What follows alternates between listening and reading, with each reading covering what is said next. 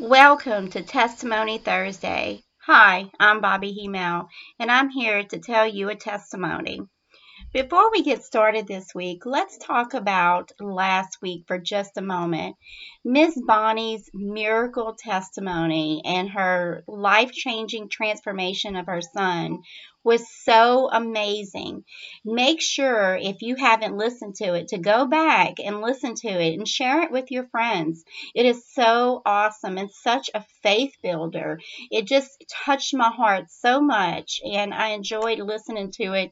It's one of those lean in testimonies that you just don't want to miss. So, thank you again for joining me today. I'm really enjoying our Testimony Thursdays as well as our Encouraging Mondays. It has been so much fun. Anyhow, today I want to talk to you about being an orphan and a testimony of mine.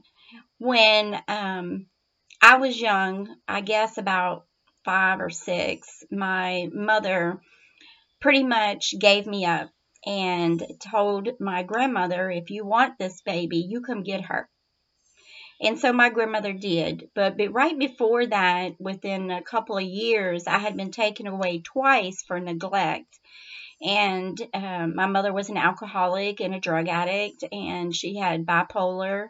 Back then, they just called it manic depressive and schizophrenia, but later on, we knew it to be bipolar. And she did all of this without any medication. And so it was a really tough childhood. When she gave me up to my grandmother, I was very, very grateful that I had a grandmother who loved me enough to take me.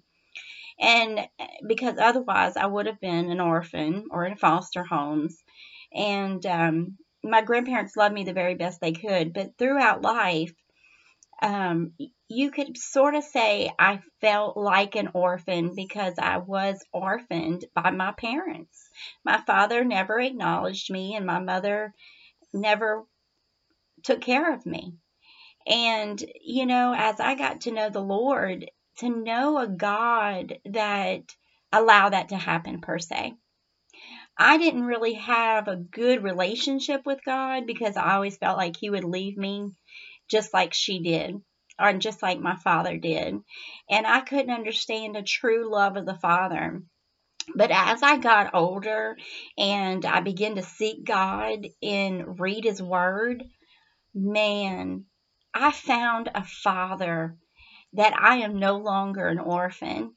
And, I do want to give praise that before my mom died, we had a good several years of restoration.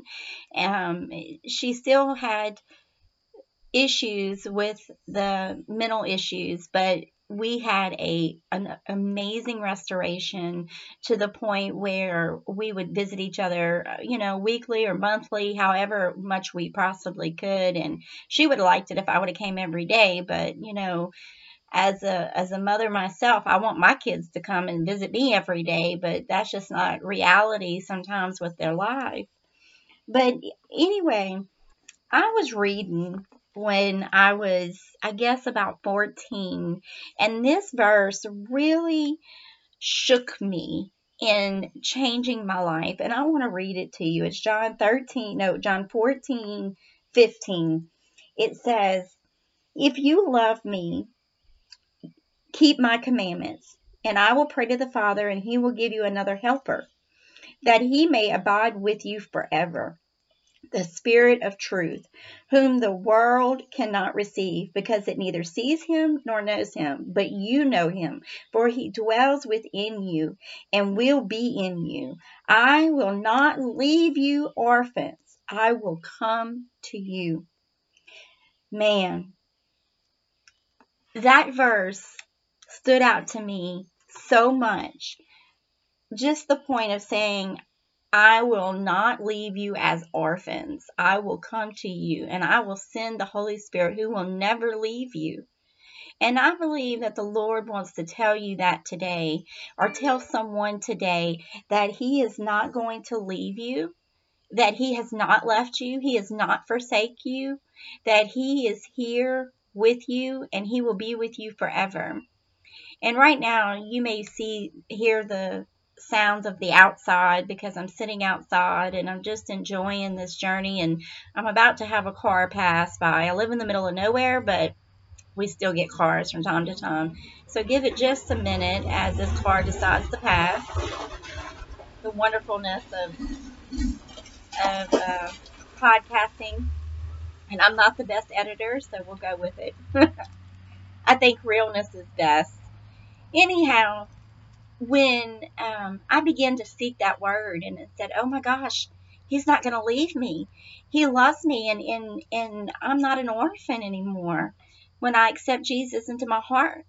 And then I read Joshua 1:9, and it said that I will be with you wherever you go. I will not leave you nor forsake you. And then I read Jeremiah 29:11 through 13, and it said, for I know the plans I have for you, plans to prosper you and not to harm you, plans to give you a hope and a future. Then when you seek me with all your heart, I will be found. And I thought, God has always been with me. I just haven't sought him to see him. And he has plans for me, and he has good plans for me. And I took a hold of that verse, these verses,